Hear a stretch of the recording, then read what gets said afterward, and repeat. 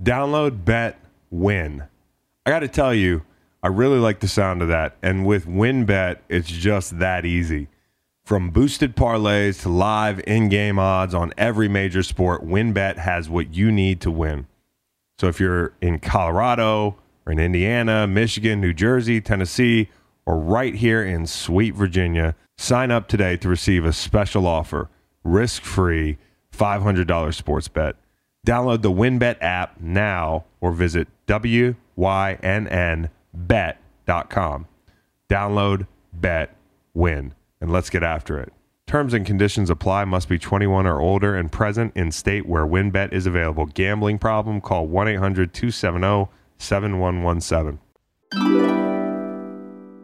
And it was one of those moments where it just dawned on me one day where, I was like, I have enough money. I feel good about what I've accomplished. And I realized that I could walk away. Right. And it just dawned on me. And I was like, oh, it was a scary thought, but it was empowering.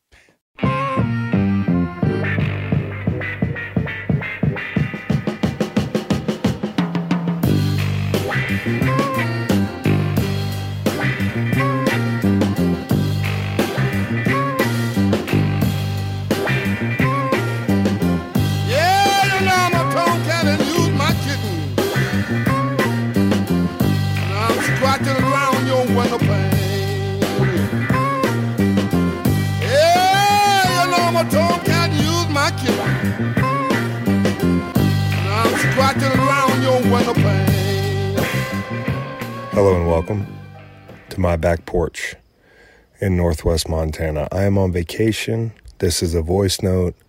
I'm not working right now, but the good news is I have a tremendous interview banked for you with Ricky Williams, and you're about to hear it.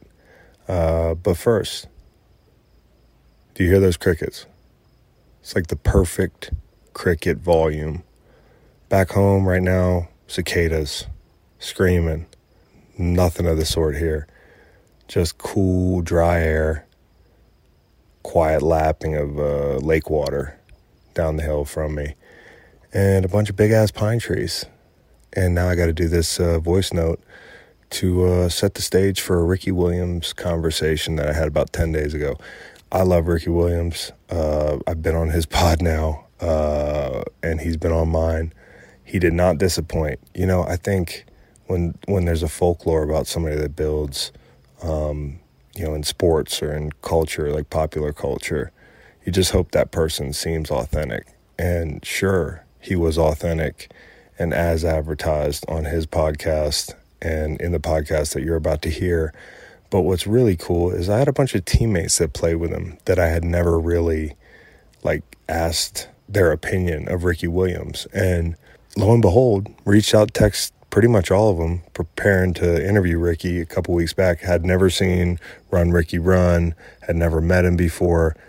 His teammates all loved him to a man, said he was great dude, as advertised, and a few of them said you would love him. And I figured I might. So really fun conversation. We talked about a lot of stuff. Ricky, he's just lived like 5 lifetimes, I feel like. And we talked about as much as we could. Hope to have him back again. Really cool dude. Fun to chop it up with. As I said, I'm up here in Northwest Montana. I'll be here for a little bit.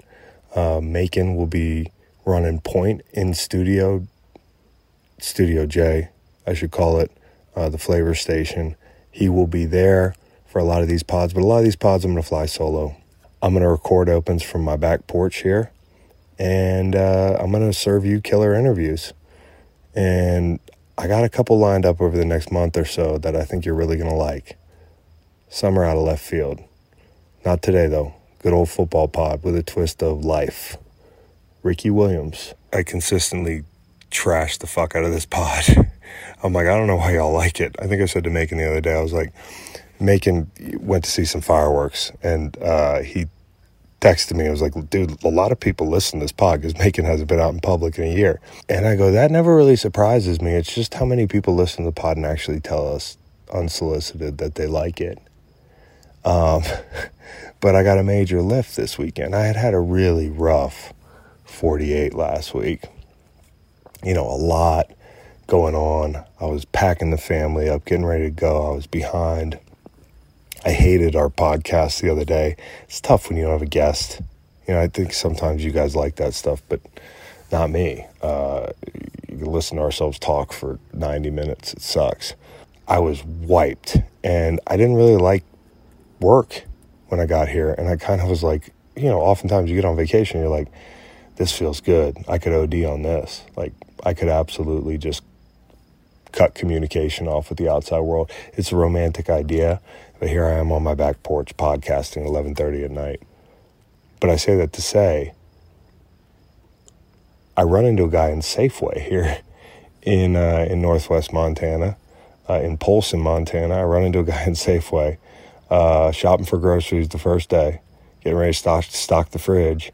And I round the corner in like the vegetable aisle, and a dude's like, "Hey man," and I'm like, "Ah, it must be an old friend or something." So I, stick out the knucks to do shoot a pound, and I'm like, it'll come to me, whoever this guy is. And he's like, "Greenlight Pod," and I'm like, "You listen to the Greenlight Pod?"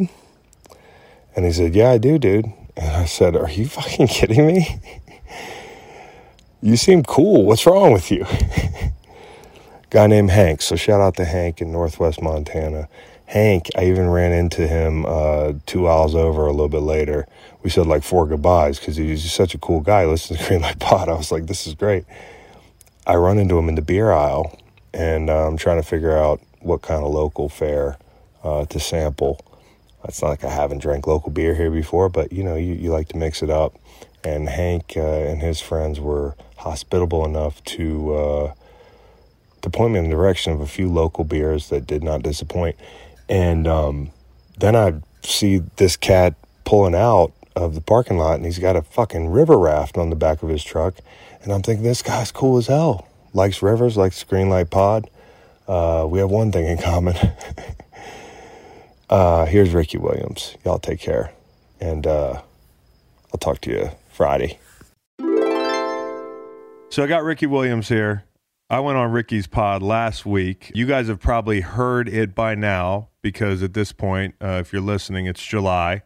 Ricky, that was fun, man. Tell the people about your pod if they haven't heard about your pod yet. Yeah, so my podcast, I call it Curious Questions with Ricky Williams, and I bring astrology in. So I get my guest chart, I look at their chart, and I make a list of questions that I'm curious about based on the chart, and we dive in. And so the idea was to introduce people to astrology, but in a way that's real life, and getting my guest reaction to certain astrological insights or ideas. He's laughing. He thought at one point in the interview, he was like, "Yo, you're being sarcastic. You're not." I'm like, dude, I'm taking this dead seriously. It's just some of the things that you were saying. It was so, and I'm a skeptic in every way, but like, there were some things that were ringing true. I got the Venus moon. Yeah, you got Venus. You got Venus in Aries. Yeah. And so we had some commonalities that we identified. Moon in Gemini. Yeah, the Gemini moon. Gemini moon. Yeah. I'm working on it. The only way I was, and you told me like you can be a cross between the two because it's not as simple as like, hey, my birthday is X, so then I'm going to, be able to read Y. Right. So very interesting. If you are walking around on this planet, you have a horoscope. And you should probably check out Ricky's deal because it was a lot of fun, man. It was great. And all these years, man, like, it's funny because, and we talked a little bit about this last time we wrapped, but it was like, I've watched you from a distance for a long time and just really respected the way that you've carried yourself off the field and like the autonomy with which that you've seemed to operate. I know it's never that simple, but in my mind, I'm like, this guy does what he wants. And this guy follows his heart, which is a really hard thing for football players to do.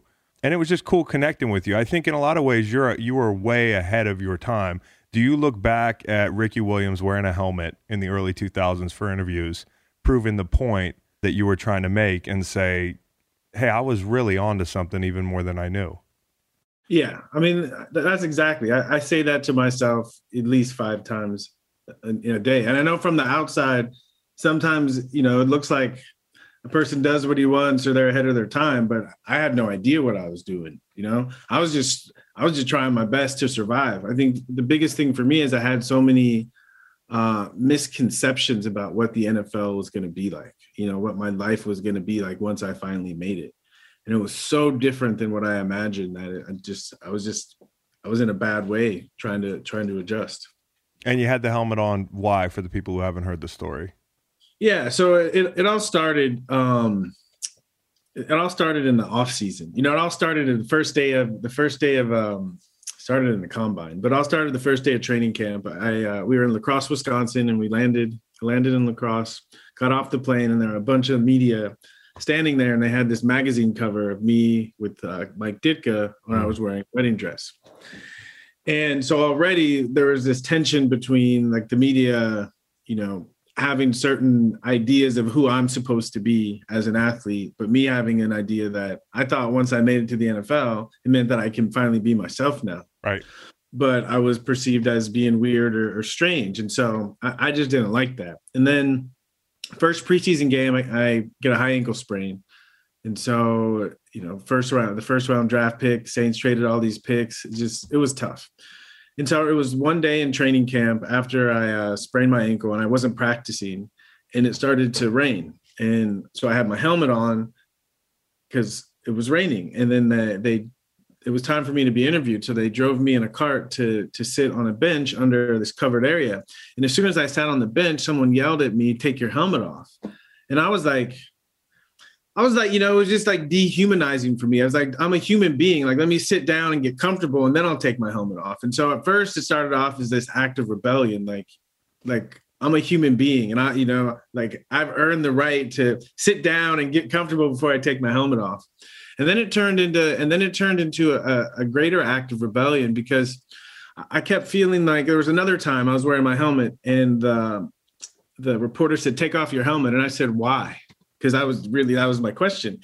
And she said, "Because we want to see your eyes." And I said, "My visor is clear. You can see my eyes." I'm trying to have a real conversation. And for me, the deeper point was, the way I felt, at least, you want to see into my eyes, into my soul, and ask me questions, but you don't even see me as a human being. So it was kind of this rebellion, but it was just a protective mechanism, that I'm not going to give away my identity and what's important to me to you just because I'll get fined if I don't talk to you.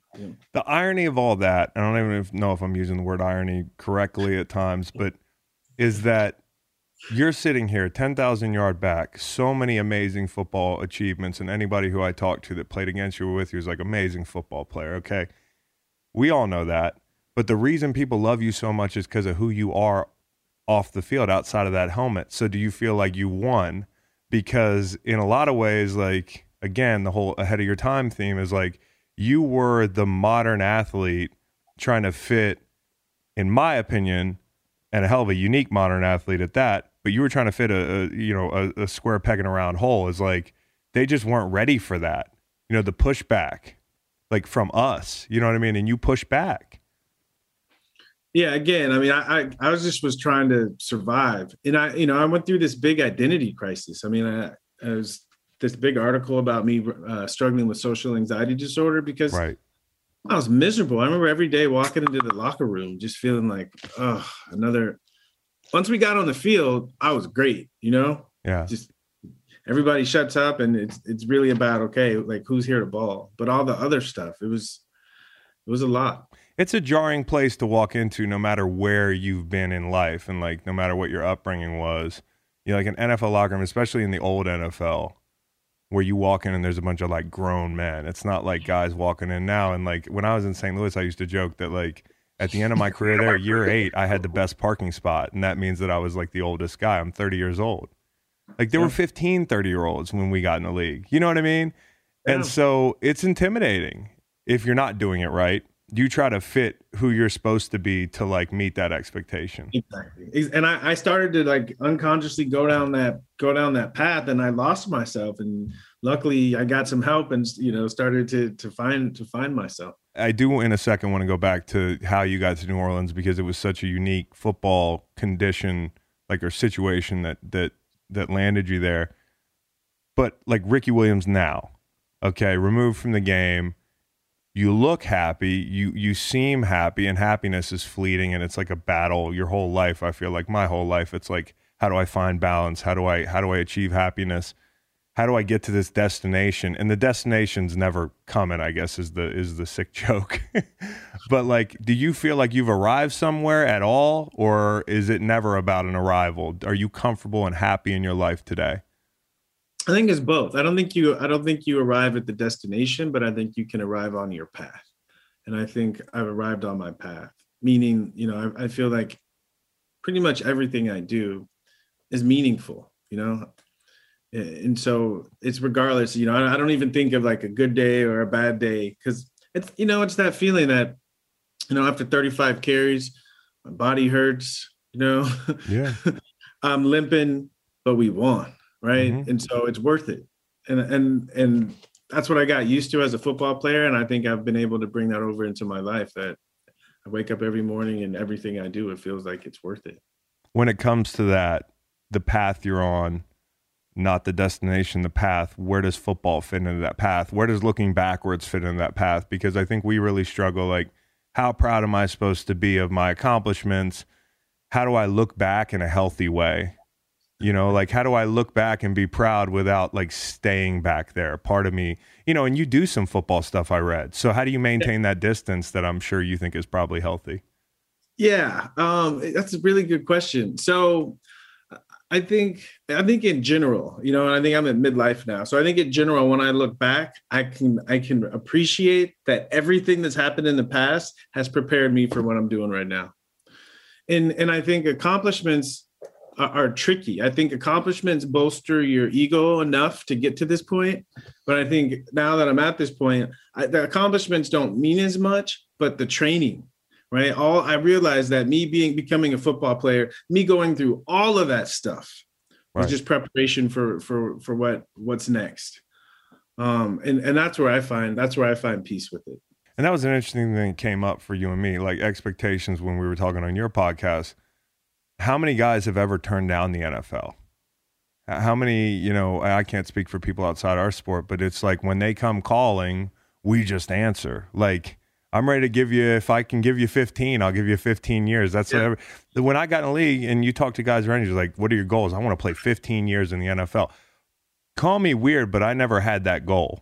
You know what I mean? Like, my goal was to be excellent at what I was doing, anything I was doing, competitive, excellent. Like, if you meet a teammate, they probably wouldn't tell you anybody want to win more than me, but I didn't plan on being a lifer, nor did I need it for my identity. And I think that's a tricky thing, is just because you're great at something, society tells you have to do that and you have to live that 24/7. There are other things you're great at. They're just telling you that you're great at a popular thing. You know what I mean? See, I look at it, there's two kinds of greatness. There's that greatness that comes from your natural talent, where you're great at it, but you don't really grow as much. And then those things that you're great at, where you're just learning and you just have this passion, where as you become better, there's growth. Mm-hmm. And I think for me, football was one of those things that the athletic part, I'm an explosive person. So I had that natural ability. Where I could grow was just understanding the game, and really using my mind to analyze how to read the power play, Right. Which they don't run anymore. Right. When we're playing, we're playing this defensive end, he likes the wrong shoulder, right? So maybe I might pop it out, right? Yep. Mm-hmm. He flow plays it, so I know the fullback will kick him and I can get up inside of it, like just analyzing the game. But I got to a point where you can only run power against so many defenses, where I just wasn't mentally challenged anymore. Right. And although, on the outside, everything was great with football, just internally, I felt like there were so many other things that I wanted to do, and parts of myself that I wanted to develop more.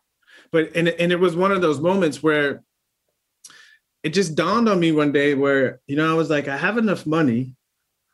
I feel good about what I've accomplished. And I realized that I could walk away. Right. And it just dawned on me. And I was like, oh, it was a scary thought, but it was empowering. That is the scary part is the key word, because for so many years when I played, I was afraid of retirement. Like, I was just downright afraid of it. I wanted it so badly. I wanted life outside of football. And I think people have a hard time holding two thoughts in their head that they think are opposing thoughts, but they're not at all.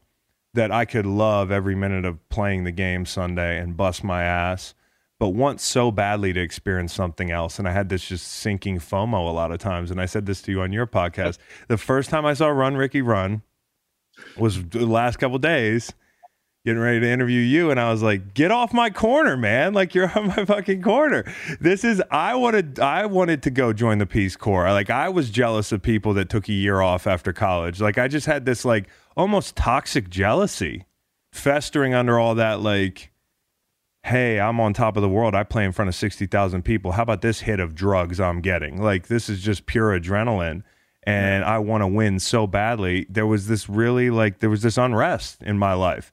And I don't know if I was too cowardly to do it, but you did the thing that I think a lot of guys actually think hard about doing in their heart of hearts, but they're afraid to say it out loud because then people will question your commitment to the game. Yeah. You know what I mean?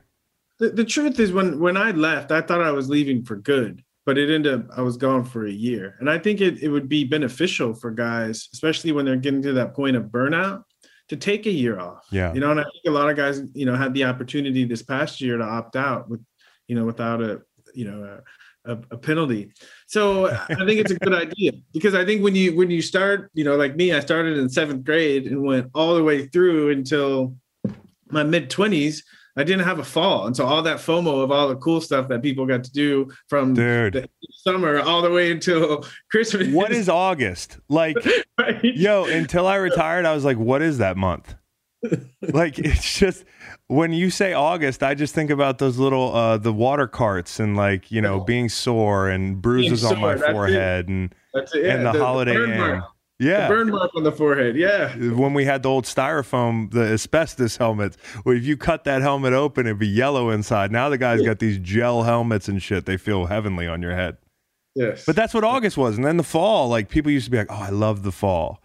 Not that I drink coffee or that I'd like a pumpkin spice latte or anything, but people freak out over red leaves and shit. For 11 years, I hated the fall. Not because I hated football, because I associated with this grind that was so hard for people to fathom. Yes. And then when you go away from it, it's really hard, which is one of the most interesting things about your break. When I retired for the first time and I trained to come back one time, it didn't work out. I realized it was going to be damn near impossible to get back on this horse mentally, because once you're out, it's really hard. You realize the further you get away, how fucked up that life is, right? And I don't know how you did that. You went away for a year and then decided to come back. Like, that's the thing to me.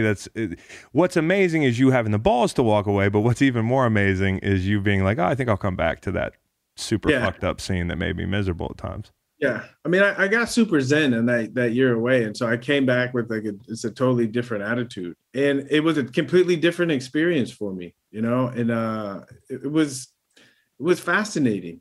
I'm glad I did it.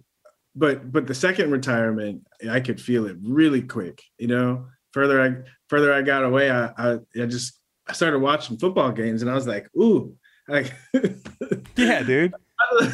How about when I heard you were a cameraman on the field?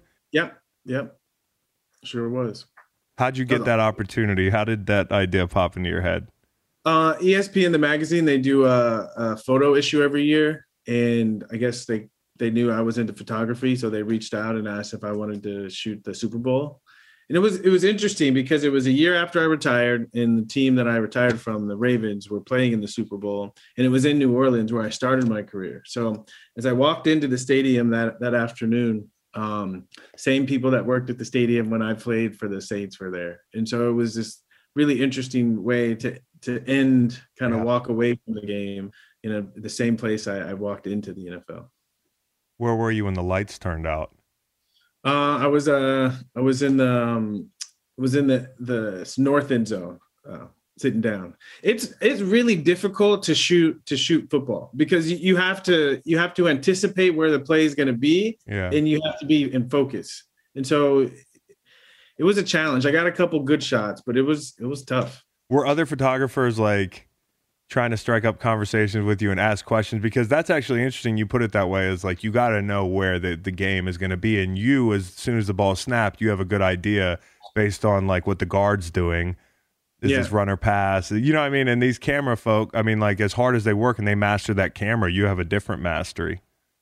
It's weird though. Like they have a knack, even though they don't know football. They just have a knack for for like angles and where the ball is going to be. Like I was impressed. I was asking them questions about it. Like how do you guys know this stuff? Because it's a lot to process, you know. And then there, you know, especially the Super Bowl, everyone's competitive for the right real estate, the right location on the field. But it was a really fun experience. I remember the first time I was hurt in IR and I went to watch the first game that I was in street clothes. It was 8 years into my career, and I was standing there on the sideline and I watched one of the hardest hits I've ever seen. And I don't know how normal that would have looked to me if I was on the field. You know what I mean?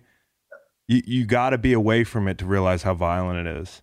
And I just figure when I read that, I was so interested to hear, you know, kind of your takeaways from seeing the game up close like that. It was just wild. I want to go backwards to, you know, you getting in the league to set up this year away, because it was so interesting to me. And again, I watched Run Ricky Run for the first time a week ago. You come in the league in New Orleans in a totally unprecedented fashion. I mean, you're already a legend, right? You play at the biggest legendary school.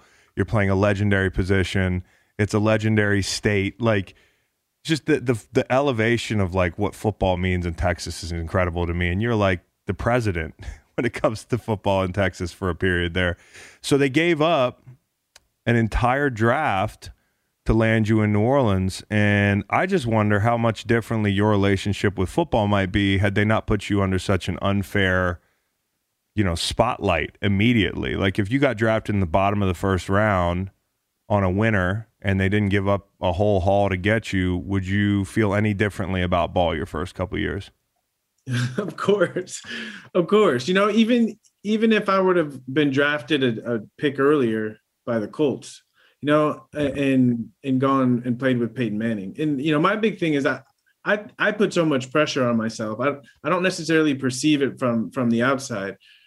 For me, it was really, you know, the people I had around me. And I think, and that's kind of my whole career.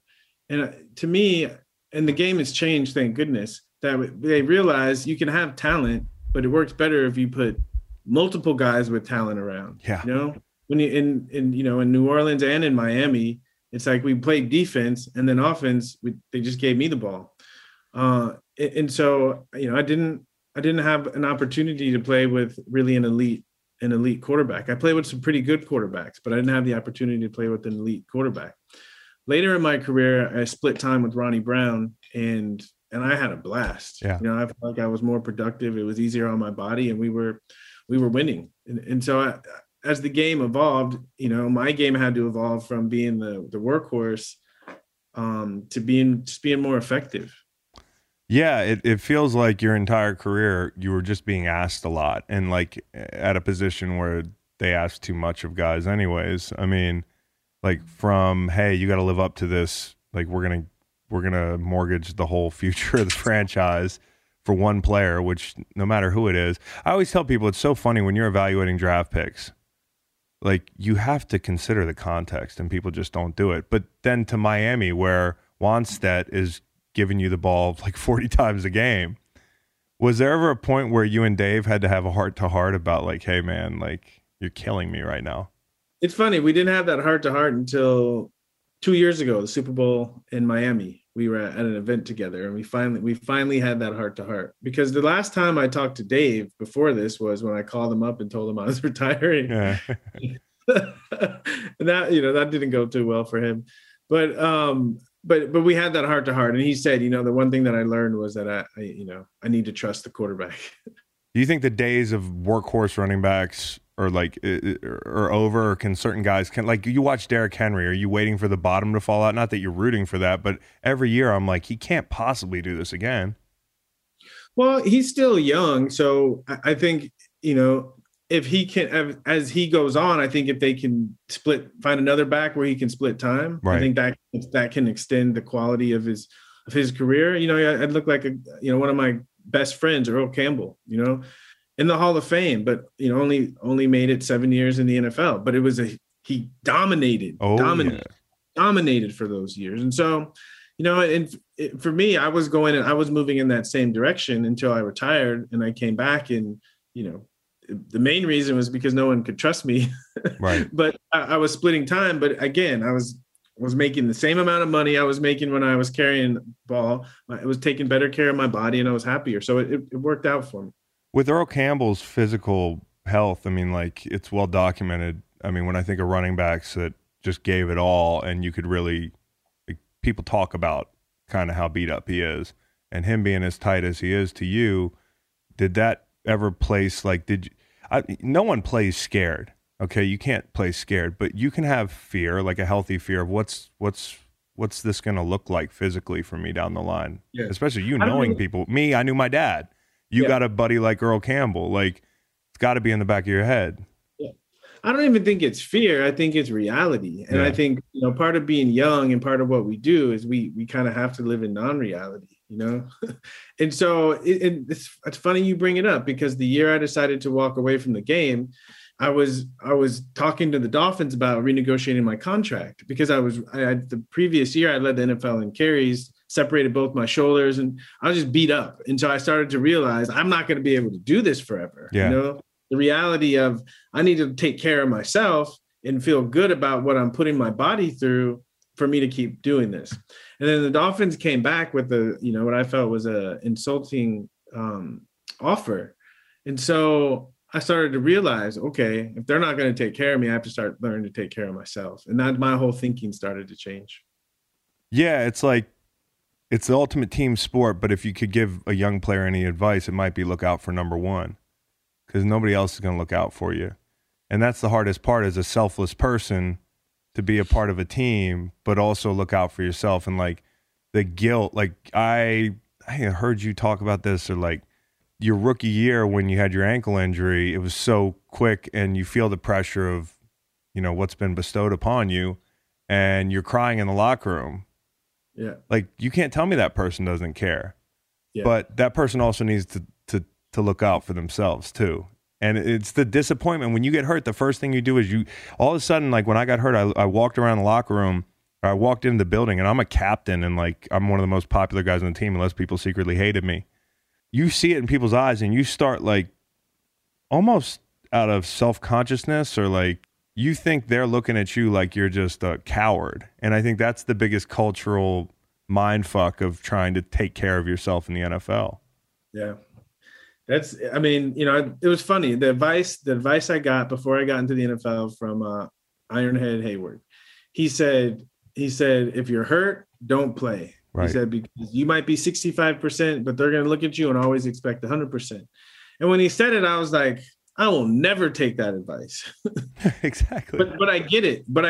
I understand what he means. It's true. And I say the toughest part, in my opinion, of playing in the NFL is dealing with injuries, because there's this where you always this question of, can I play? Right.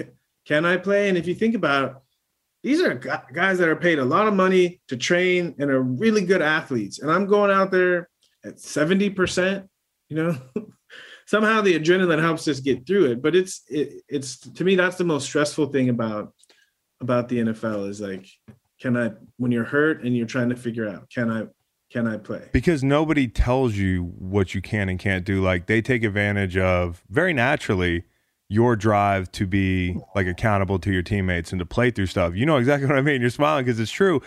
Yeah. Fucking, you're like, the worst thing is when they ask you, like, what do you think you can do? Like, that's not my job. My job is to go until failure. It's your job as trainers and as coaches to protect me.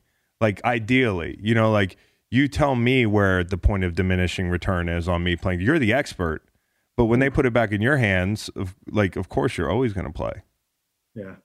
I have an interesting story about this. And I tell this story a lot when I'm talking to people about astrology, because there's an astrological correlation. I love it, dude. I'm in, bro. Let's talk about it, Ricky.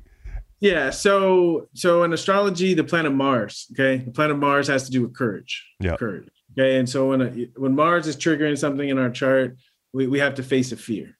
Okay. Or something's going to happen to us. Right. That's the story. So this was 2007, and I was suspended for a year, and then I failed the drug test, to get back in. And so my suspension was like a year and a half. And so I was reinstated week 10, week 10 of 2007. And at this time, the Dolphins were 0-10, 0-9, hadn't won a game. I came back, practiced for a week, and we were going to play the Steelers on Monday night, And so, of course, I was like, finally, a year and a half away, I'm finally back, I practiced, got a lot of reps that week, and I was ready to go. And so we fly into Pittsburgh, and it's pouring down rain, So we go to the hotel. The whole next day it rains, right? We go to the field, and there's like 2 inches of water sitting on the field. The field's so bad that we can't even warm up. That feels bad anyways. Yeah. And so this voice is telling me, I don't think it's a good idea that you play today, because these guys have been in training camp in 10 weeks. I practiced for a week after a year and a half off, and this field is crap. So I told myself, okay, I'm going to go in there and I'm going to tell Cam that I'm not going to play, And so I walk in the locker room and I go up to him. He's like, how you doing? How you feel? Right? And I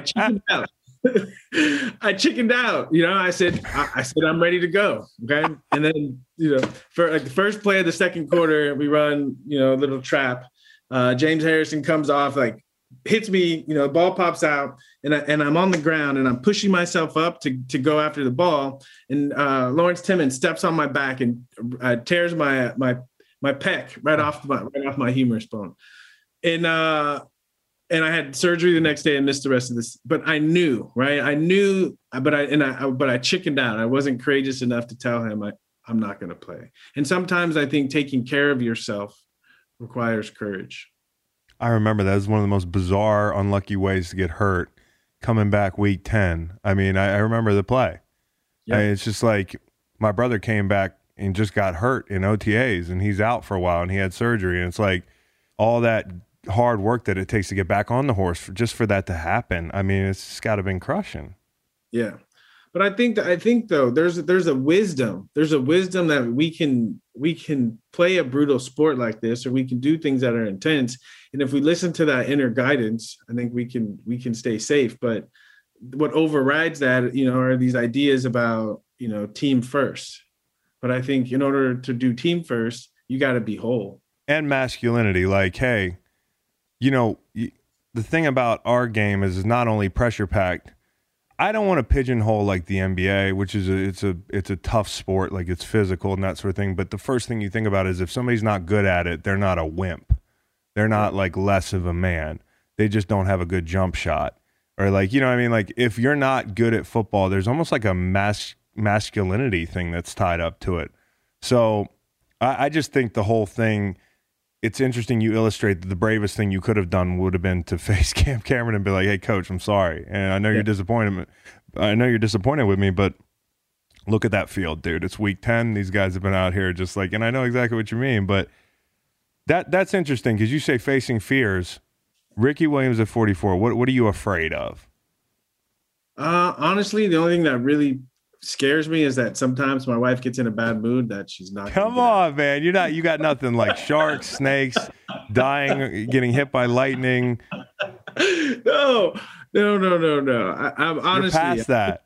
Well, to the point of like, if I'm afraid, I'm just not going to be around sharks or snakes, right? Like, okay. And if I am, then I'm like, okay, I guess I'm supposed to be here, and I'll just go with it. That's an amazing way of going through with it. It's an amazing way of going through with it. Okay, so you're the only rookie in New Orleans, which had to be weird because you're dealing with all the stresses that we just talked about, and you're at the lunch table. There's nobody to talk to, yeah? Yeah. You're the only rookie. Yeah, it was rough because, again, we had a veteran team, so there's a lot of grown-ass men in there, and I walked in, making just as much money as them and getting all the attention. And so, I think that's how it should be. They were like, okay, prove it to me. And I think the way I worked out, the way I trained, I proved it to him. But the season started, I was hurt. And then I was trying to prove it to him by playing with the dislocated elbow and playing with the high ankle sprain, Until that first season, I managed to, I fought through like these difficult injuries, and I got to week 10 and without missing a game. And then I had a turf toe and I ended up missing 4 games. So it just was a dealing with injuries. Like I said, the most stressful part of the game. And up until that point, through college. You know, I had bumps and bruises, but nothing I couldn't play through. Fast forward in 2004, we've talked about, and everybody knows, your time away from football the first time. You make that decision right before training camp. You talk about another thing that took courage to really, I mean, I can remember year 10, I was close to retiring physicals day. Like I was in line for physicals and in my head was like, yo, fuck this. No, it was year 11. It was my last year. And I just remember thinking like, this is the last place I want to be on the planet, dude. Like on the planet. And I was too afraid. You know, like I was too afraid to just be like, hey, walk out of the building because that's what I want to do. You did it in the prime of your career. Who was the first person you told and what was their reaction? So if I'm being honest, I was a coward too. So here's how it went down. So I was it was Memorial Day weekend and I lived in South Beach. I had a place in South Beach. I had a place in Fort Lauderdale. And I was walking downstairs in my place in South Beach, and my concierge always used to bug me to go to parties. And I was in a good mood that day. And so I said, when's the next party? And he looked at me and he said, it's Memorial Day weekend. All the parties are over in Miami. It's too hot. So you gotta have to wait until November. And he said, the season is over. Okay. And I started thinking the season is over. Right. And I was thinking about my career and how my attitude towards football was changing, and it was kind of scaring me. And I started thinking, is the season of football for me, is it coming to an end? And I was thinking, you know, when the seasons change in nature, it's natural, right? They don't fuss or fight. It just happens naturally. And I said, okay, what if I'm just shifting into a different phase of my life? And with that thought, I had this sense of like lightness and expansion and kind of excitement. And then I had this scary thought that said like, well, what about your career? And what about your fame? And what about all the money and the houses and all that stuff? And as I sat with it, I realized I don't care about those things. And it kind of shocked me a little bit, like, okay, now what do I do now? And then I started thinking about, I'd really love to go back to school, get my degree, and really like give back in some meaningful way. And that excited me. And so the first person I called was John Bianco, who's our sports information director at Texas, who's still there, was there when I was in school, and just one of my closest friends. And at first he was like, are you okay? You know, he wasn't sure if I was being serious or not. And then he realized I was, and he was kind of in this weird spot where he wanted to be supportive, but it was like so surprising that he didn't know what to do. And so I called a couple of other friends, and pretty much it was the same response. And so in my mind, I imagined when I called my friends that they would be excited about it, and they weren't. And so it started to get me to to start doubting it a little bit. But in my mind, I had made up I was going to go. And so I started kind of going back and forth. And then the mistake that I made was I was really good friends with Lenny Kravitz's personal assistant. And at the time they were in tour in Europe. And it was that window after OTAs before training camp, you know, that month and a half before. Which doesn't feel like a break.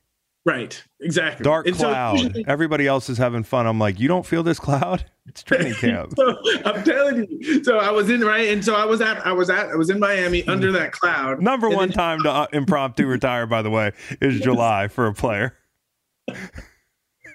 So I was in that cloud, and she called me up, and she's like, what are you doing? I said, we have a break. And she was like, why don't you come join us? And I was like, I can't. And then I was like, wait a minute. Actually, I can. So true. So, I got on, they were in Zurich. So I got on the next flight and met him in Zurich. And then so I spent 2 weeks with him, right? And then I was like, okay, I could be doing this, or I could go to training camp. So that's the thing. I mean, the choice is clear. Yeah, it became quite clear. Yes. I mean, and here's the funniest thing, and this is part of the reason and this is a larger conversation about marijuana and that sort of thing, but a lot of people have classically framed it as you chose marijuana over football. Is that true? It's kind of true, but it's not true. It's true symbolically, of meaning I chose a life that was more me than trying to fit into a box of something that wasn't me. You actually chose Lenny Kravitz's assistant over football, but it's incredible. If you ever write a book, there should be a chapter called Lenny Kravitz's assistant.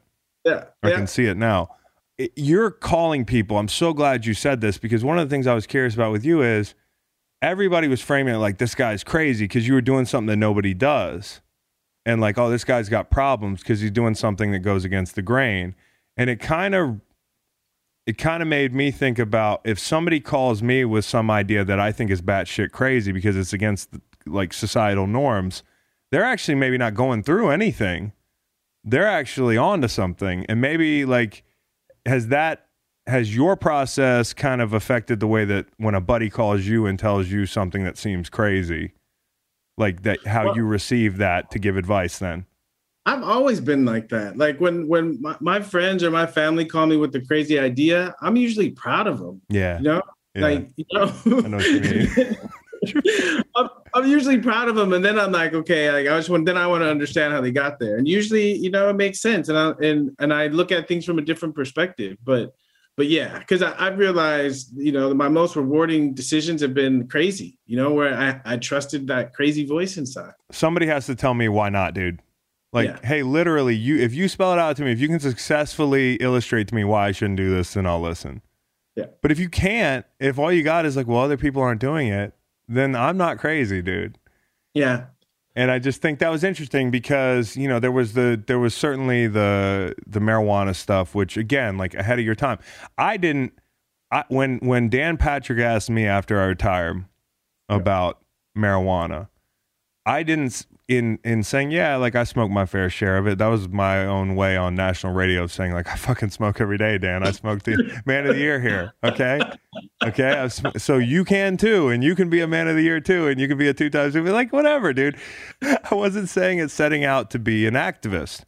Right. I was just being honest. I was living in my truth. And like, I also feel like a lot of people apply realities to your life because you use a plant. Like all of a sudden that's who you are. It's not a part of your life. Like all of a sudden I had this identity, you know, and even the people that were supportive of me were getting on my nerves because they were like, hey man, let's meet up and smoke a doob. And like, you know, like that's not my life. Like, yes, I like to get high, but I do a million other different things. And I wonder if there was ever a resentment with you when it came to people putting you in a box with that. Well, the resentment comes because I think it's overshadowed my actual football talent and what I actually did on the field. And that, you know, that bothers me because I think, like you said, most of the people that played with me or played against me will testify that I played hard, that I was, you know, a talented football player. And they knew when they played against me that, you know, it's going to be a long day. Right. And to me, that's what matters is my peers. But again, I think it's unfortunate that the story of me as a football player sometimes gets overshadowed by the cannabis stuff. Yeah, that's how I feel about charity with me. There is something to like, hey, motherfucker, I was a 10,000 yard back. There's 30 that ever walked the planet, and I took time off, and I still did that. If I'm you, that's my biggest axe I'm grinding is like, I got what I wanted, like that everybody sees me for me, but hey, don't forget, I could tote the rock. Yeah. And that's how I felt about my skills. I mean, obviously, I never joined the 100 sack club, you know, maybe stuck around a while. But I do feel like at times I'm like, yeah, I know I'm like community service guy, but don't forget, I could play. Because, I think it's hard for people to hold both, right? It's hard for people to hold both. But for me, it's a beautiful thing. People called you an addict. Joe Theismann said you were an addict when you went to play in Canada. It's just incredible how far. Do you blame people in 2004 like that might be totally different now in 2021? Do you harbor any? I watch people that sounded like idiots talking about you who are respected journalists. I didn't blame anyone because I understood. Because part of me was feeling like the way that they were feeling about the whole thing. Yeah. So I completely understood, but I also understood that I had to go on my own journey. How did marijuana, what slot in your life did that fill? Like why for you did you start using marijuana? And then like as an athlete, how was it beneficial to you? How is it beneficial to you today, Ricky, the 44-year-old dad? Yeah. So I'd say I started really developing a relationship my senior year in college. I came back my senior year to win the Heisman Trophy. And we started off the season kind of rough. I had a really rough game against Kansas State. I think I had like 12 carries for 43 yards. And that same week, I found out my girlfriend I just broke up with was dating our quarterback. What? Yeah. So I was like, yeah, it was a rough week. And not the one that was playing. Yeah. I mean, I don't even want, it was so bad. Okay. I don't want to go. Yeah. The other quarterback who was starting broke his thumb. And so then this other kid became the only quarterback we had. So he was the starter. And, you know, I don't know if I want to take this hand off from you, dude. Exactly. That's it was one of those. It was one of those years. Okay. So it was rough. All right. And my roommate saw I was struggling, and he was a smoker. So he was like, you know, he said, you need to just chill. And he said, here. And I'd smoked a couple of times, but I hadn't really developed a relationship. And I remember I just took 2 hits from the bong. And it was the first night I wasn't obsessing about the game or obsessing about my ex. And we went to Blockbuster and watched Blazing Saddles. And I laughed my ass off. And I, after that, back-to-back 300-yard games. And so,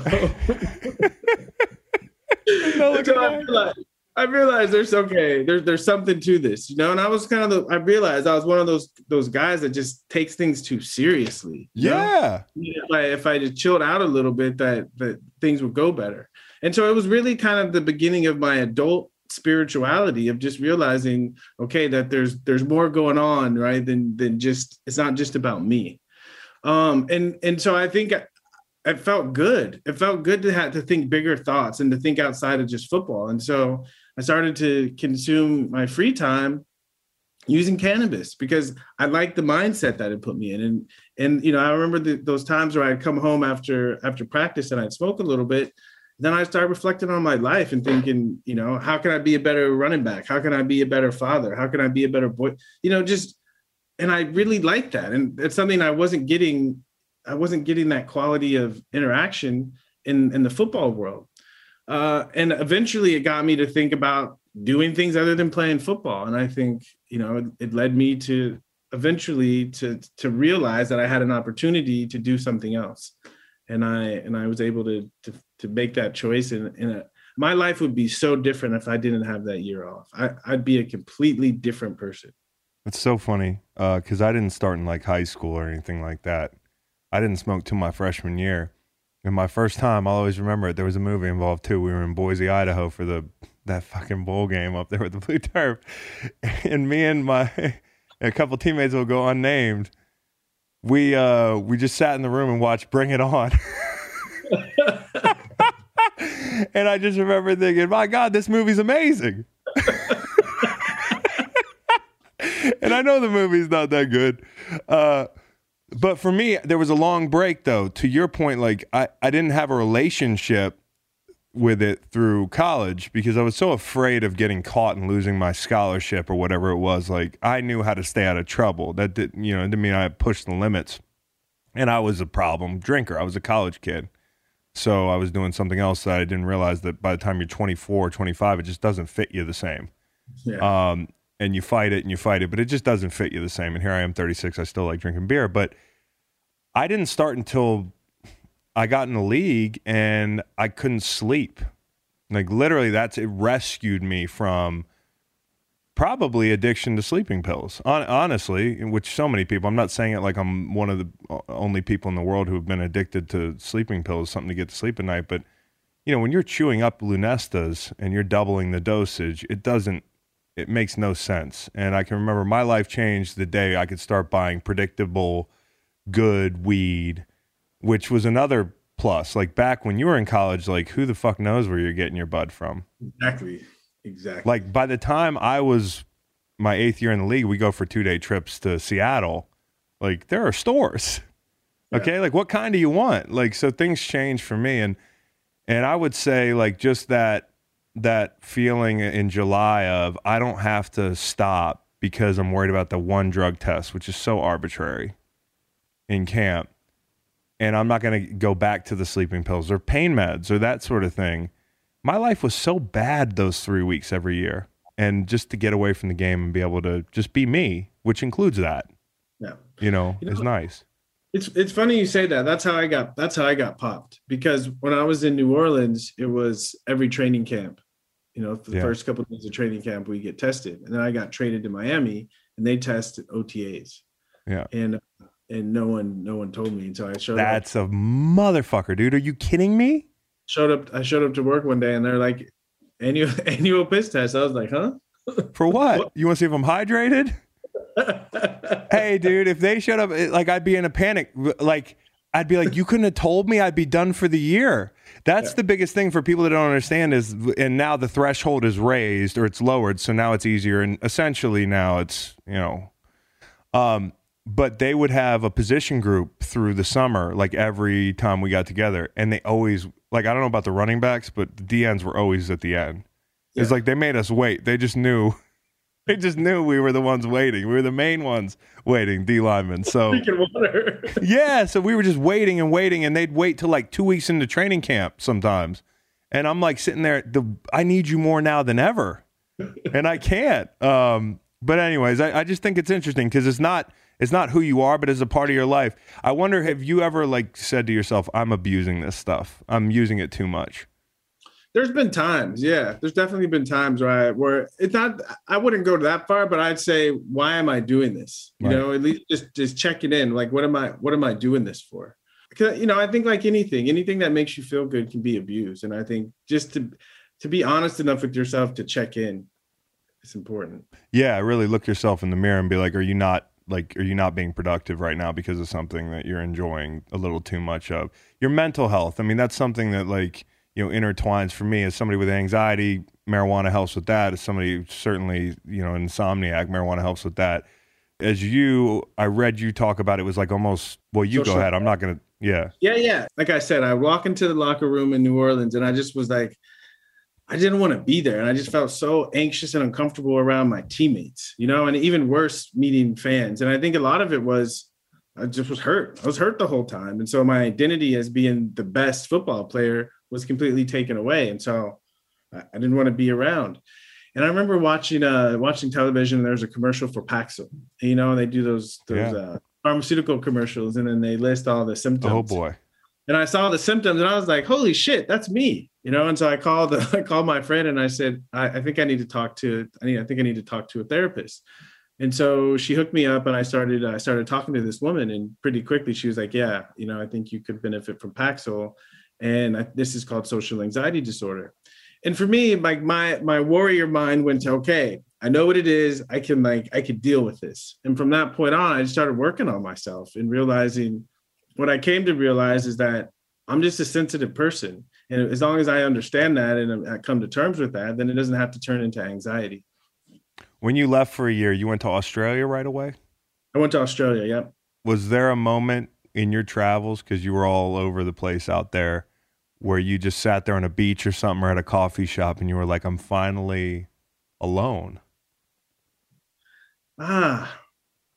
There were a couple moments. So I had a moment in Australia. And so after I retired, Dan Le Batard was writing for ESPN magazine and Miami Herald, and him and I were best friends. And so when I retired, he wrote like these really glowing pieces about how proud he was of me, being the athlete to walk away and all that great stuff. Okay. And it was a cool story. Right. And I was like, all right, this is, it's going over well.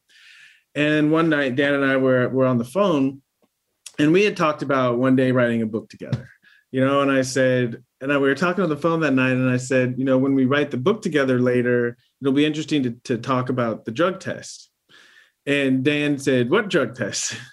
And I said, before I retired, I failed a drug test, and I called the NFL and retired. And he said, what do you mean? And he started to get like really anxious. And I didn't understand what was going on. And he's like, I have to write this. And I was like, what do you mean? I was like, we're best friends and we're having a conversation. And what do you mean you're going to write this? He's like, he said, it's ethically, I have this information and I'm part of the media. I have to write this. And I was thinking to myself, like, no way. Right. Until we get off the phone. And sure enough, wake up the next morning. And the legend of Ricky and cannabis begins. Okay, it begins, and so that that's kind of how it all got started. Golly, so then you escape, you get out of Dodge, and so when this happens, at first it was going over like smooth, and then this hits, and that's when all the story of Pothead, Ricky, quits. So everywhere on the media, like it's all that I'm seeing, And so I'm kind of like, all right, I really don't want to go. I really want to go out now. And of course, my friend calls and she says, I'm going to Samoa next week. Would you like to come? And I was like, yes. Mm-hmm. So we went to Samoa, and then from Samoa, we went to Fiji. And we were in Fiji, and I was like, Australia's just 2 hours away, and I really love that place. And so I said, I'm going to go back. There's this lighthouse in this town called Byron Bay on the east coast of Australia. So I flew to Sydney, took a Greyhound to Byron Bay, and thought I'd be there for a weekend photographing this lighthouse. Ended up staying there for a month and a half. And about a month in, I met this guy who lived in the swamp. This guy named Steve. And he was like straight out of a Central Casting, just a very earthy guy who just loved plants, and he even had a couple of cannabis plants. Most sweetest, most beautiful cannabis I ever saw. This guy was like, he had this gift with just growing things, like he grew these papayas that were like twice the size of normal papayas. And he just knew all the indigenous plants. And so every day we would walk, and he would just talk to me about the history of the plant and the history of Australia. And I think just with him and that relationship, I just found a place of peace.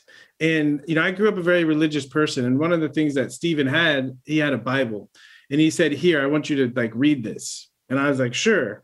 And so I remember I started reading the gospel. And I came across this passage in Matthew. And it said, basically, if you leave home and family and all that stuff in search of me, it'll all be given back to you 100-fold. Right. Okay. And that in that moment, I had that sense of peace that I knew that as crazy as everything was, I knew I was exactly at the right place, the right time where I was supposed to be and doing exactly what I needed. One of the hardest things about faith to me, I'm glad you brought that up, is like, you've seen everything. Like you've seen, I feel like every corner of the world as much as you could. And, as you meet people, everybody believes in something different. So like, how do you choose one? You know what I mean? And somebody's got to be right, which means everybody else has to be wrong. Like, that's why I don't buy into organized. I mean, like I believe in a higher power. I'm faithful, but it is really hard for me to talk to a preacher who says a kid in East Africa is going to hell because they didn't accept the word of God, because they're Muslim and their parents raised them Muslim and vice versa. And it's just the way I don't know what you make of faith at this juncture in your life.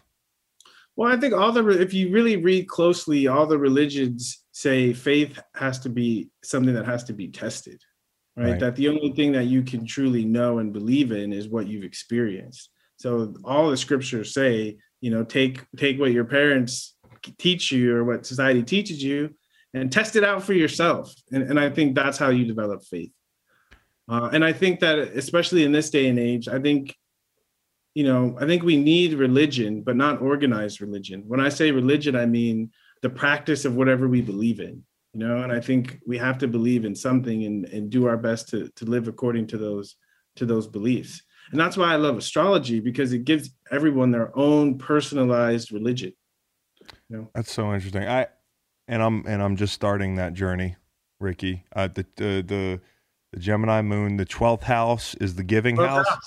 12th house. Giving house is the sacrifice. The house. There we go. I remember. See, you were looking at me during that podcast like he's just not motherfucker. I listened to the whole thing. Hey, when it came to Steve and, like when I watch Run Ricky Run, those guys you met in Nevada City, which you got to tell me how you picked Nevada City. Yeah. You seem to gravitate to some people that don't need anything from you. Why is that? I mean, it sounds obvious, but a lot of people don't. A lot of people gravitate towards people that are dependent on them. Yeah. How it is. Like when, being a professional athlete, like we become very sensitive to people that want something from us. And so for me, it just became a thing when that was not there, it just felt better. And so I would gravitate towards that because, when someone wants something from you, they've already decided who you are and what you have to offer. And for me, like what I was as an athlete was great, but it wasn't what I have so much more to offer. And so I just would gravitate to those people that could see something else see something else in me, something deeper in me that I was trying to find, and I was trying to bring to the surface. It was just so funny. It was the funniest pairing of dudes in Nevada City. They Run Ricky Run, if you've seen it. They're interviewing these guys, and I'm sure like there was a moment where you meet these random cats. And for the people that haven't seen it, I guess Ricky, the first place you came back to when you left your world tour in 2004, you end up in Nevada City, California, and there's a bunch of dudes that just are regular as hell, just normal guys. Football fans, obviously, but they just weren't, they seemed to accept you as a normal dude. And that's what you would play poker with these guys. What else would you do with these dudes? So the way I got to Nevada City was when I was in Australia, I wanted to buy a big chunk of land, but the price of the land, they have laws where I had to become a resident of Australia. So I went to the immigration office and talked to the attorney, and they gave me the paperwork to apply for citizenship. So I went home, started filling out the paperwork. Mm-hmm. They had this page at the very end that basically was like, what's your skill? What are you going to do when you like come here? And so I started going down this long list of occupations, and I got to the bottom and I was like, damn, I don't have a skill, like, I need to go to trade school. Exactly. That's exactly. And so I started thinking, what do I want to learn? And when I was traveling, this guy gave me this book on something called Ayurveda, and it just blew my mind. And so I thought, I want to study that stuff. And so I looked online to see if there are any schools in the U.S. that train people in Ayurveda, and I found that there was a school. The semester started in a week and a half, and it was in this town called Grass Valley. And so I drove up there that next day to enroll. And it was like I drove into the town, and it was October, so the leaves were changing colors. And it was just like this beautiful, like idyllic place. And I was like I didn't even know places like this existed. There's an old gold mining town. Yeah. Okay, and so I enrolled in school, and I started taking classes there, and found this cute little cottage. I love that place. And so about a week into living there, I had to go to Radio Shack to get something for my computer. I remember Radio Shack. Yeah, my dad was in some of those fucking commercials. Yes, you were like, you were sitting in your Nevada City, which, by the way, that little house looks so chill. Like, that feeling when you just feel like I was watching and I was like, damn, that place looks amazing. It was. And what'd you have, a Jeep outside? Was that a Jeep? I had a Jeep. And a Hummer. That shit was dope. Yeah, it was awesome. And so about a weekend, I went to Radio Shack, and got Charlie, was my buddy. Yeah. He was working at Radio Shack, and I was like getting something from my computer, and he walked up to me. He was like, I think I know who you are. And I was like, okay. And he's like, you're pretty cool. And I was like, all right, thanks. So then I paid for the stuff, and I walked outside to my car, and he comes running in after me, and he taps me on the shoulder, and he gives me, those old film containers. Yeah. And he hands it to me. And I'm like, okay. And I opened it, and there's like 2 buds in there. And I was like, yeah. I was like, okay. I was like, all right, cool. And I was like, this place is kind of cool. And so a day later, I took my Hummer down. There's a river in Nevada City. And I took my Hummer down this off-road, awesome track down to the river. And as I was coming back up, there was this guy on his bike, and he was stuck in the mud. So I got out and I helped him. I threw his bike in the back of the Hummer and took him to the top of the hill. And he said, thank you, man. And he reached out and he like put his hand out, and there's a couple of nugs. And I was like, I like this town. And I didn't know, but that area, Nevada County, is one of the, the biggest cannabis growing counties in all of California. I feel like that's like in Murder Mountain area. Yes, it is. And in the next town over was Grass Valley, right? And who knew? But I end up in this town where I actually become a hero when people find out I'm there, and people literally are just giving me pounds of cannabis. Just good bud too. Yes, presumably. Yeah, it was great. It was great, and so it was just cool to leave the NFL and within 6 months find myself in this like place where I was celebrated and appreciated for it. And then you find yourself back in a locker room. And does it feel like the first day you're back, is it like you woke up from a good dream? Or to be honest, like, we're warriors, right? And we have to we do need time to get away and to relax, but that fire burns. And the truth is, I wouldn't say I was getting bored, but I knew I needed to eat, right? I needed that break to heal and to recover and to find myself. But I also had this feeling that the way I left, I needed to come back and do it better. You know, I needed to get my name right if I wanted to have the kind of life that I wanted to have. So I approached it as a mission, like almost as even like a spiritual mission, that I'm going to go back and see if I can finish this and walk away on my own terms. Can you remember a veteran or a player, because you're a vet at this time, who kind of was an asshole to you when you came back? You don't have to name names, but were there guys that were just like, dude, like, you're not serious about this like we are? There was one guy, and I'll name him because we squashed it. But Jay Feely, Really? Yeah. A kicker? No offense. Yeah. I was gonna say a fucking kicker, but yeah. I mean, okay, I'll say it. A fucking kicker was giving you shit about like abandoning the battlefield. Yes, yeah. No offense. We squashed it, and we were, once he got to know who I was, like, got to know me, because he wasn't there. He wasn't there when I left. He just came after I left, and so we got to know each other, and we were cool. But dudes, I think Jason Taylor was talking about you, and like probably felt good to hear some dudes who were like legit OGs and guys that you might have looked up to approving of your journey. Yes, it felt wonderful, and because deep down inside, the guys, they understood, And I think that the biggest thing for me was after that, when I came back, I wasn't trying to be someone else anymore. Like, people already knew that I was different, and so I felt free just to be myself. And because of that, I think the rest of my career was so much more fun. It's amazing. You spend all this time worrying about what other people think about you, and it turns out they don't give a fuck. So you might as well make yourself happy and look in the mirror and be like, oh, yeah, I like this guy. Yeah. Like, this is a day you just wake up one day.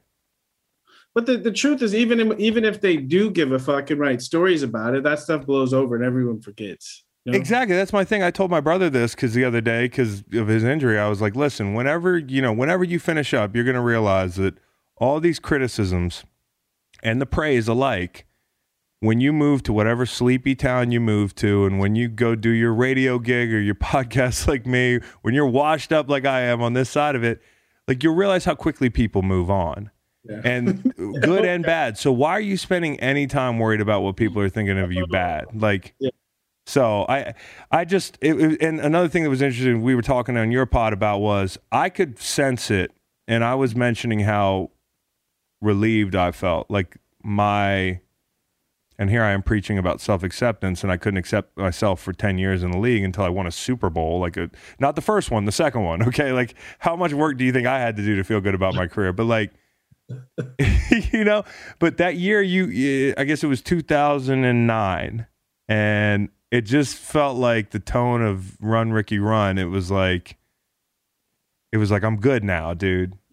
Yeah, to come back and to rush for 1,000 yards, while I split time most of that year, it was redemption. It was the same year that Run Ricky Run came out, so it was one of those special. I was the team MVP. It was one of those special years, a year of redemption where I felt like, okay, and that's when the Dolphins dropped the lawsuit against me, because I had come back and I accomplished my goal and made it right. Do you think you'd get along with the Ricky Williams in that doc? Yeah, I do, because I think I would have pushed him. I think I would have pushed him, and I think he would have appreciated it. And I think that's one of the things that I learned about myself, is I love to be pushed. Yeah, you got to be, probably. I mean, it's like you need it. We were talking about how you need to be curious and you need to like be active and that sort of thing, but you also need to have something to wake up to. Yeah, every day, like something to answer to. That's what I loved about football, because it was one of those things where every day going on that field, there was an opportunity to get better. It was a requirement to get better. A lot of guys didn't step up to it, but I loved it. And every day I walked out there, I asked myself, okay, one way, like, how can I get better in one way today? In 2011, you out of in Baltimore. This is the tail end of your career. You've got Cam Cameron up there as your OC. Fuck it, man. Do y'all get along? Well, I mean, he's a nice guy.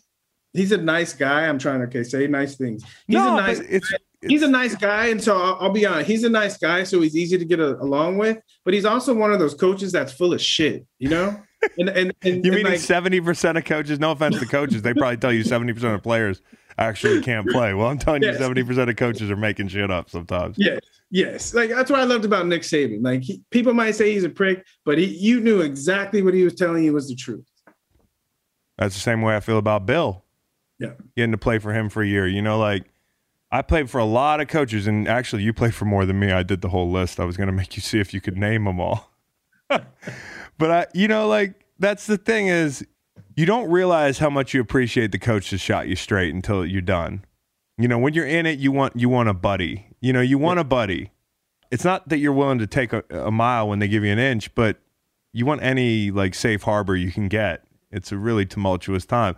But then you walk away and you're like, I really appreciate that coach that was an asshole to me sometimes, as long as he was telling me the truth. Exactly. You know? Exactly. So Because did Cam lie to you before you went to Baltimore? He told you you'd play and then... Well, you know, that whole situation, no, it just was it was a situation where Ray Rice was the starting running back when I signed with Baltimore. And I was used to splitting time. Ronnie and I split time.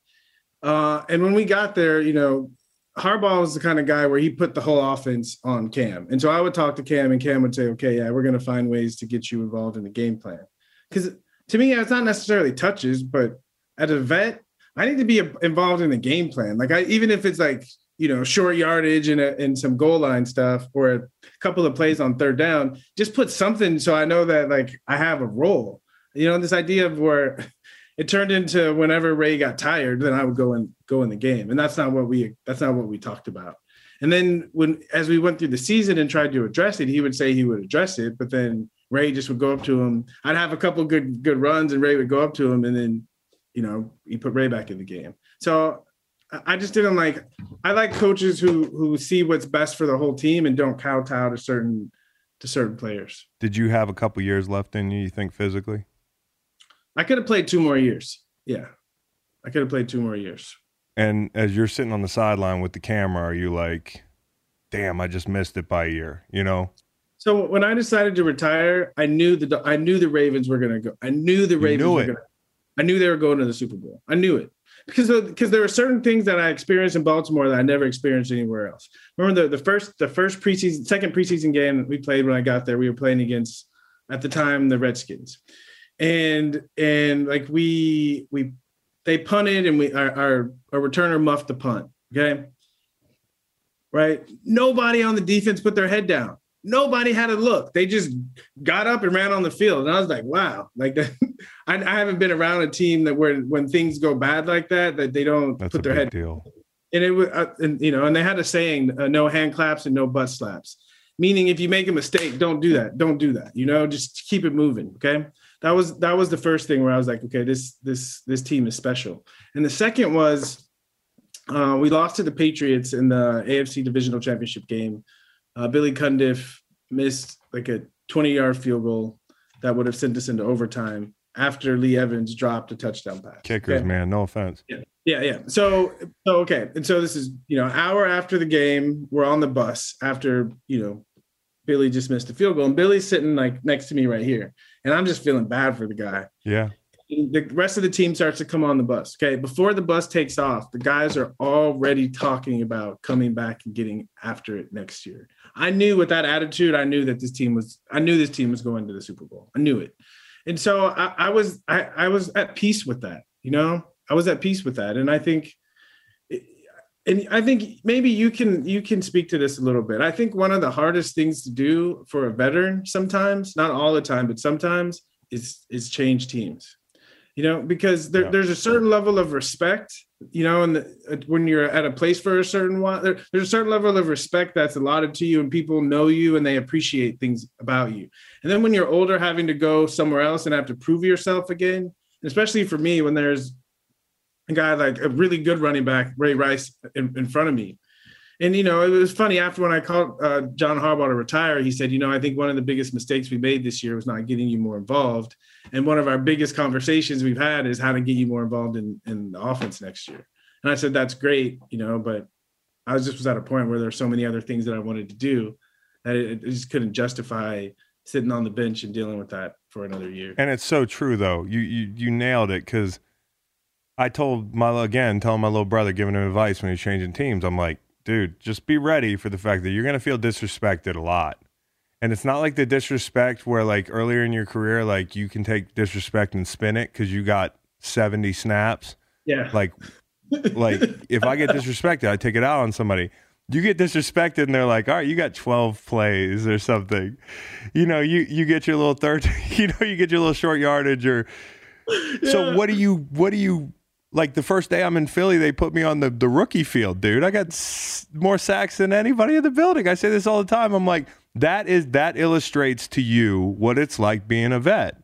Yeah. Like, and if you can't handle that, you shouldn't stick it out and bounce from team to team. And I got to tell you, it's just me being real. I could not handle it. I couldn't handle being disrespected and not having an outlet. Glad you said it. Yeah, that's real talk. I mean, and that was part of the reason I retired. Part of it was being fed up, but and just like, hey, I'm 33. I've done everything I want to do, dude. Like, do I want to be walking around like my dad? But part of it was like, you know what? Fuck this, dude. The little things, you know what I mean? And they add up. And I wonder if Baltimore felt a lot the same way. I'm telling you, for me, the last straw was I think we were playing Cleveland, and it was like 4-minute offense, right? And it was cold. And Ray came up to me. He was like, all right, you go in now. I was like,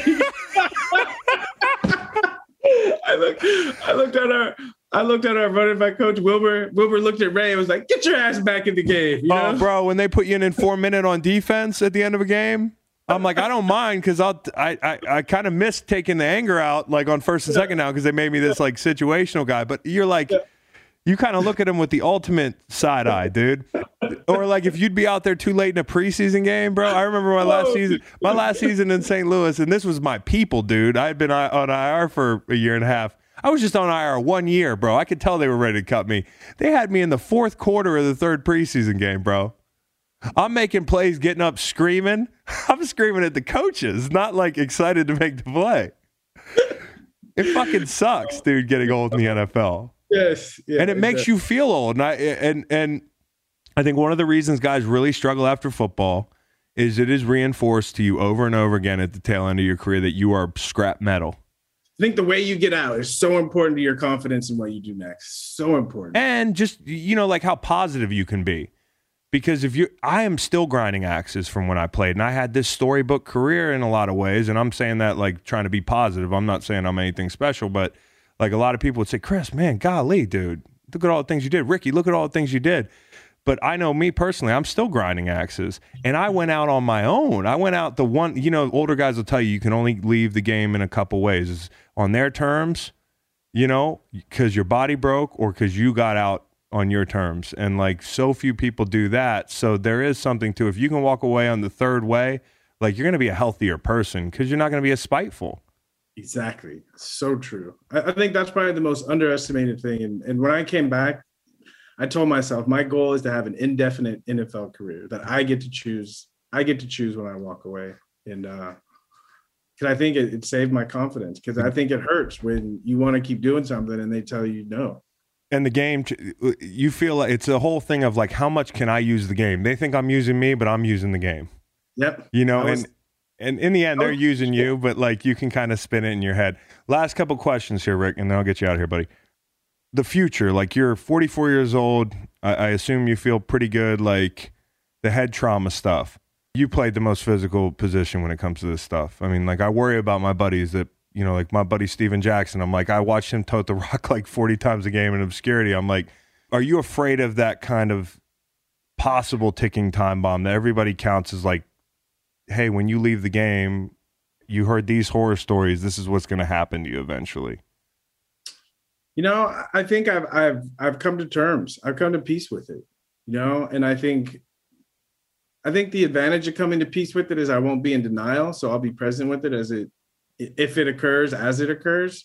But, and I think what we did is it was an intense thing, and yeah, we did damage to our body, but I've done a lot to do everything I can to take care of my body. And so if I go down that route, hopefully I do it with dignity, and yeah. And the joke I told my kids, is if, oh boy, here comes something morbid as fuck. The joke I told my kid is just, is just keep telling me that I took my medicine already. Hey man, listen, I think you got to be able to laugh a little bit about your own circumstance. That doesn't mean you're taking the whole thing lightly. Right. But another thing is, like, if you spend all day believing that it's a certainty, it can become a self-fulfilling prophecy. I'm not saying that, like, but if you think you're losing your mind or you're supposed to, that can hang over guys' heads. And it make it worse, And I think part of aging is that I think part of aging is that you lose your memory because you realize certain things just aren't that important anymore. Selective. Yeah, exactly. I think it's healthy to lose your memory to a certain extent as you get older. That's what you earn. We've earned the right. We earn the right to lose a little bit of our memory. Exactly. What's on your bucket list, and do you ever get frustrated that you probably can't do it all? And you said you're halfway, 88 years. Yeah. So my bucket list, and I think I'm going to do this in the next year or so, but is really spend more time in Africa. Come with me, dude. Let's go to Tanzania. Come climb Kilimanjaro with me. Don't say no. I'm not. I mean, if I'm saying this, like, how can I? How can I? Yeah. That's really my. All right. And I need time, and really, like, just connect to the homeland. It's really, I feel really drawn to do that. Awesome, man. Well, Ricky, I think we could talk another 6 hours, so I'll get you back here another time, man.